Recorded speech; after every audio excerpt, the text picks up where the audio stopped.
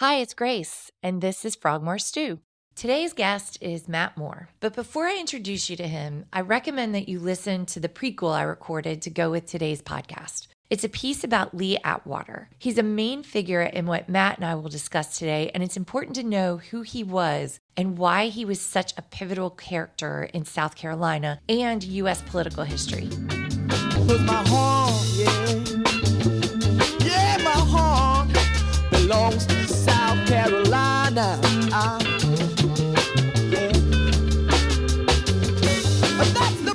Today we are talking to Matt Moore. He's a political commentator and Republican political strategist.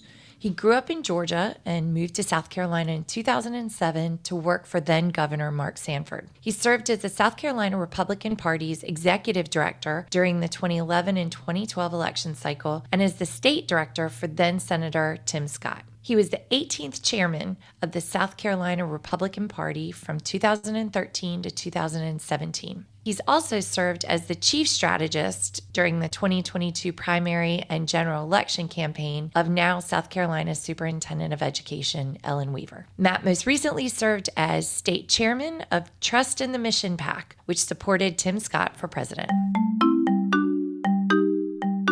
Matt, hi, welcome to Frogmore Stew. Thanks for having me. I have been so looking forward to talking to you, especially just before the upcoming Republican presidential primary, because I understand you are a wealth of knowledge about the history of the Republican presidential primary and its lasting relevance. That is very kind. 44 years now of South Carolina's big primary. We'll see what happens on Saturday.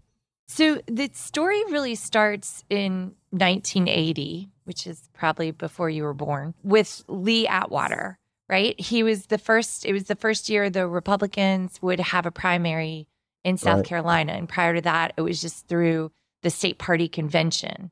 I don't think the Dems had a primary here until maybe 1988. But do you want to start us from the beginning, 1980, what was going on politically in South Carolina? You're right. It's before my birth by a couple of years. But the story actually goes back well before then, the 1950s. People forget that primaries to pick a president are a relatively recent invention.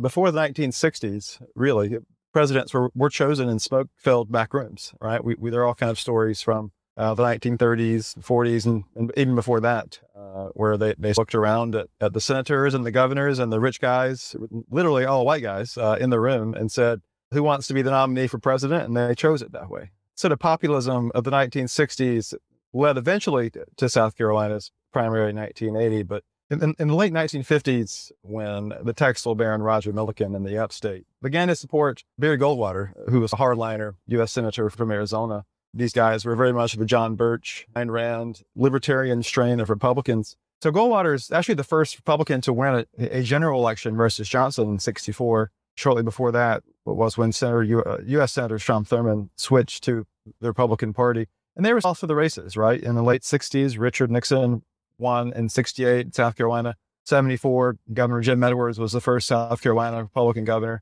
since the Reconstruction period. So in 76, Ronald Reagan actually wins the South Carolina Republican Convention. Of course, he lost the nomination to President Gerald Ford. It was a very hard-fought race. So headed into the late 1970s, Lee Atwater, who was about to become Reagan's state campaign manager, was looking really for any advantage to help Ronald Reagan become the Republican nominee for president. There was a competing faction of the party led by Texas Governor John Connally. Haley Barbour, I think, was his campaign manager. Again, these are very famous sort of political operatives. But Lee Atwater decided to have the novel idea to move the South Carolina primary to right after Iowa and New Hampshire, of course, before, quote unquote, Super Tuesday. So the idea was that there'd be a lot of focus on South Carolina.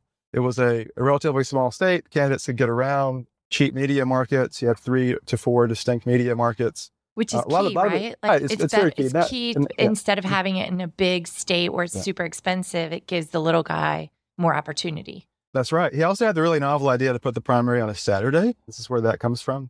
The South Carolina primary is referred to as the working man's primary. They were keenly aware that having a primary on a Saturday certainly leads to more working turnout. Folks that aren't working can come to the polls. And Ronald Reagan wins, and South Carolina takes off from there. So that's kind of backstory. I read something that Atwater once said, in Iowa, they want the candidates to trudge through the snow.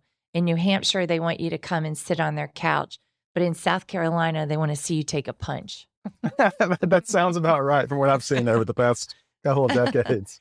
And can you tell us the story of how Atwater pitted the two candidates, George H.W. Bush and John Connally, against each other so that Reagan would come out looking good? Yeah, the way I understand it, there's a lot of accusations. I think it actually involved Nancy Thurman creating all kinds of rumors against Connally. And they pitched a story to Lee Bandy, and I forget the exact topic of the story. Lee Bandy was a very famous political reporter. Yeah. But Bandy later admitted that he basically won the election for Reagan in South Carolina. Right.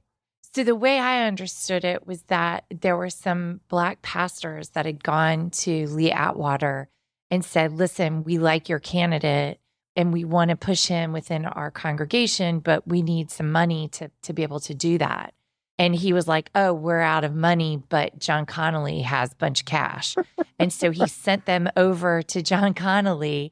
And before they even got to him, Atwater had called the reporter, Bandy, and said, hey, Connally is bribing the Black community to vote for him.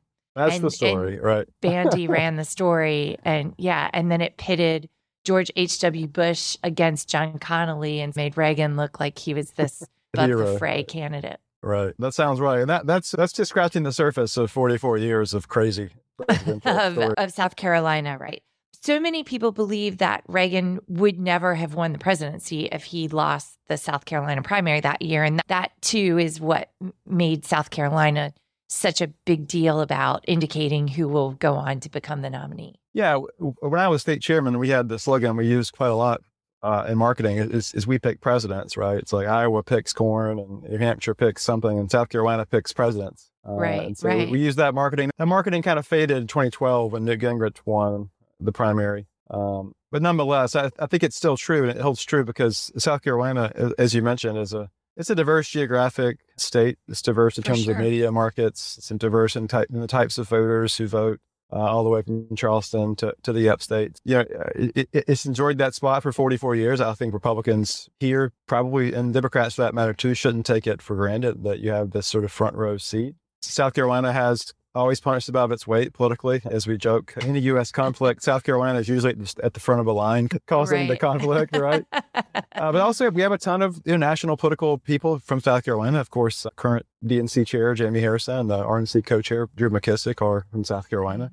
Yeah. The state generates a lot of interesting political people. That is for sure. In doing some research on you, I found that you wrote your master's thesis from USC on the economic impact of South Carolina's 2012 Republican presidential primary. So what was the standout of the 2012 primary? So it does seem like I had my life ago, 2012. I was working on my master's in economics, and the university said, you have to finish and you have to write about something. And I was like, oh gosh, I'm not excited about this at all. So I said, let's write about politics. And so I actually studied the economic impacts of South Carolina's 2012 primary, which these studies are interesting on multiple levels. One, because modern campaigns, they're always changing, right, in terms of the spends, but also interesting just because it helps actually real people in South Carolina have jobs. And often joke, the big winners in South Carolina politics are restaurant owners and hotel owners. Because all these people descend on the state.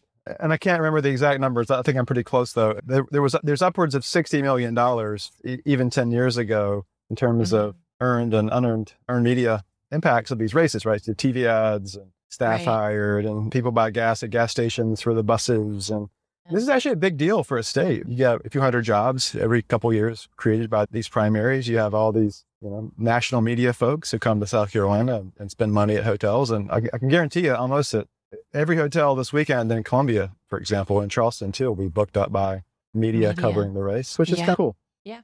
But 2012 was an interesting year, too, for some other reasons, because that was one year that South Carolina did not pick the eventual nominee, right? We picked Newt Gingrich instead of Mitt Romney.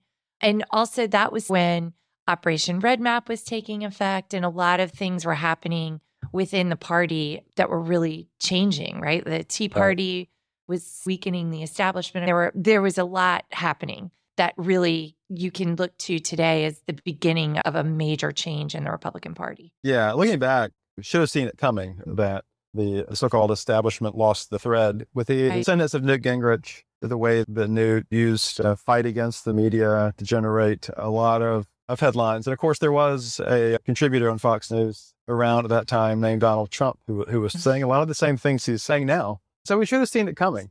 The primary voters were really the people that moved to the far right. But then the general voters continued just voting Republican because that was their party. But I don't feel like the majority of South Carolinians are as far right as our state legislature and our state government would suggest. Don't forget that the sort of spirit of this South Carolina Republican Party goes back to the 1950s. Those guys were sort of John Birch Society, hard libertarians. And that sort of fighting spirit in the party goes back at least 70 or so years. It's not really a recent thing. And ebbs and flows in terms of regional dominance and those kinds of things, whether it's upstate Midlands or low country, who's in power, who's not. But Right. typically the loudest, hardest voices are the most active in the primaries. And then that's who determines the general, Right. right? Because Right. they had those, which is where we are. So I read something that you said in 2021 saying Republicans must expand the tent and focus on issues that matter. MAGA plus substantive policy ideas is a winning political mix, while MAGA plus conspiracy theories and lunacy is a dead end road.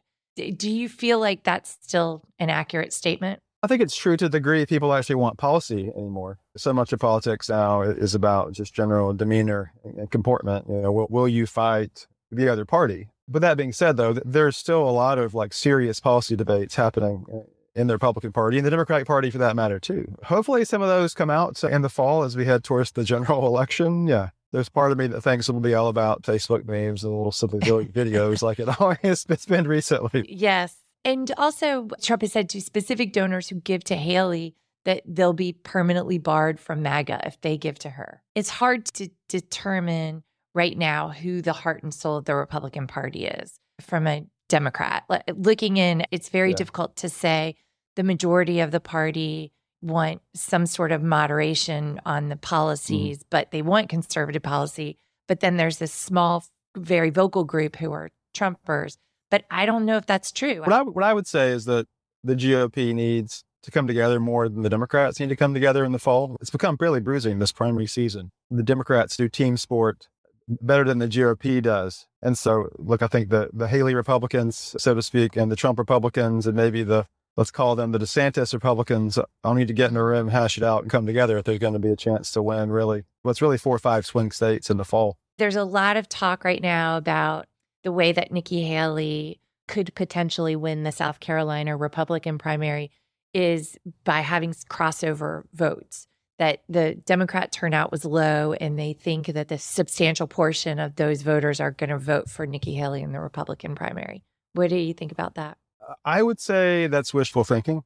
There's not a lot of data in South Carolina that showed that the Democrats cross over and vote in GOP primaries. Yeah. I would say, too, that the past at least four competitive primaries for president have featured record turnout. I'd be surprised if the primary Saturday has record turnout. I think there's less interest. It's hard to see that people maybe are as motivated to come out as they might have been if it were 6, 7, 8 people in the race. Right. But again, there's just not much data to show that. No, and there's an argument too that the Democrat primary was low because we have the incumbent. And so people, Right. everyone knows who it's going to be. Why is South Carolina important right now for where Republicans are in this state of being? The Republican Party recently is a Southern party, the Sun Belt, the growth over the past 20 years.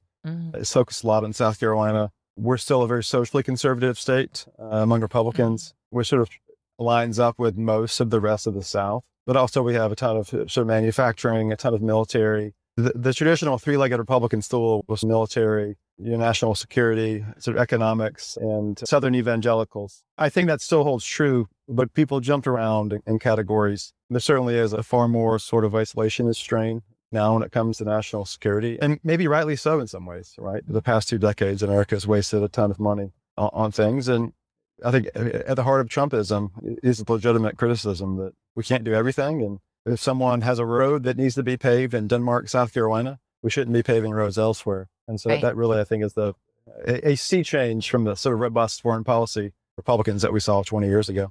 I've watched some old video of you and Jamie Harrison when you were both state chairs talking about some crossover that you both were in agreement on. And one of the things was how badly gerrymandered our state is, that essentially dictates outcomes for a majority of our state. And the Republicans have won every statewide race for the last 16 years. And we are technically a red state because out of the voters, more voters statewide vote Republican.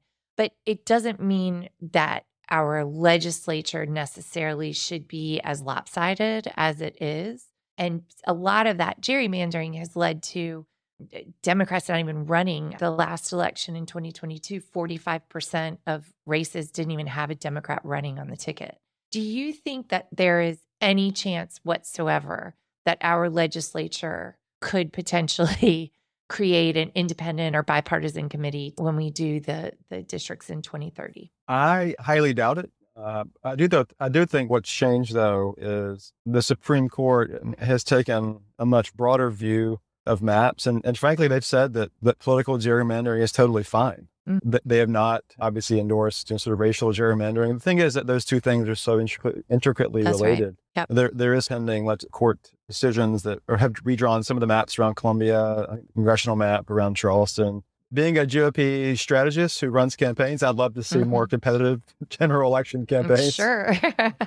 But it's hard to see the legislature willingly going in that direction. Okay. Last question. Is Trump going to pick Tim Scott as his running mate? I sure hope he does. Tim Scott really compliments Trump well. Tim Scott can not only help Trump in many ways, he can go places that other VP nominees potentially cannot. And we've done recent polling in South Carolina that shows that Tim is the top choice of conservatives and Republicans in the state if you poll and ask the question. So I'm hopeful and optimistic. Will he announce Tim Scott as his running mate right before the South Carolina primary on Saturday? Probably not, but there's actually going to be a while before that happens. Matt, I can't thank you enough for being with us today. This was really a fun conversation, and I hope you'll come back and talk to us. Would love to. Thank you so much. That's all the stew for today. With my heart, yeah, my heart belongs to South Carolina. The Frogmore Stew podcast is written and hosted by Grace Cowan. Editing and IT support by Eric Johnson. Produced by TJ Phillips with the Podcast Solutions Network.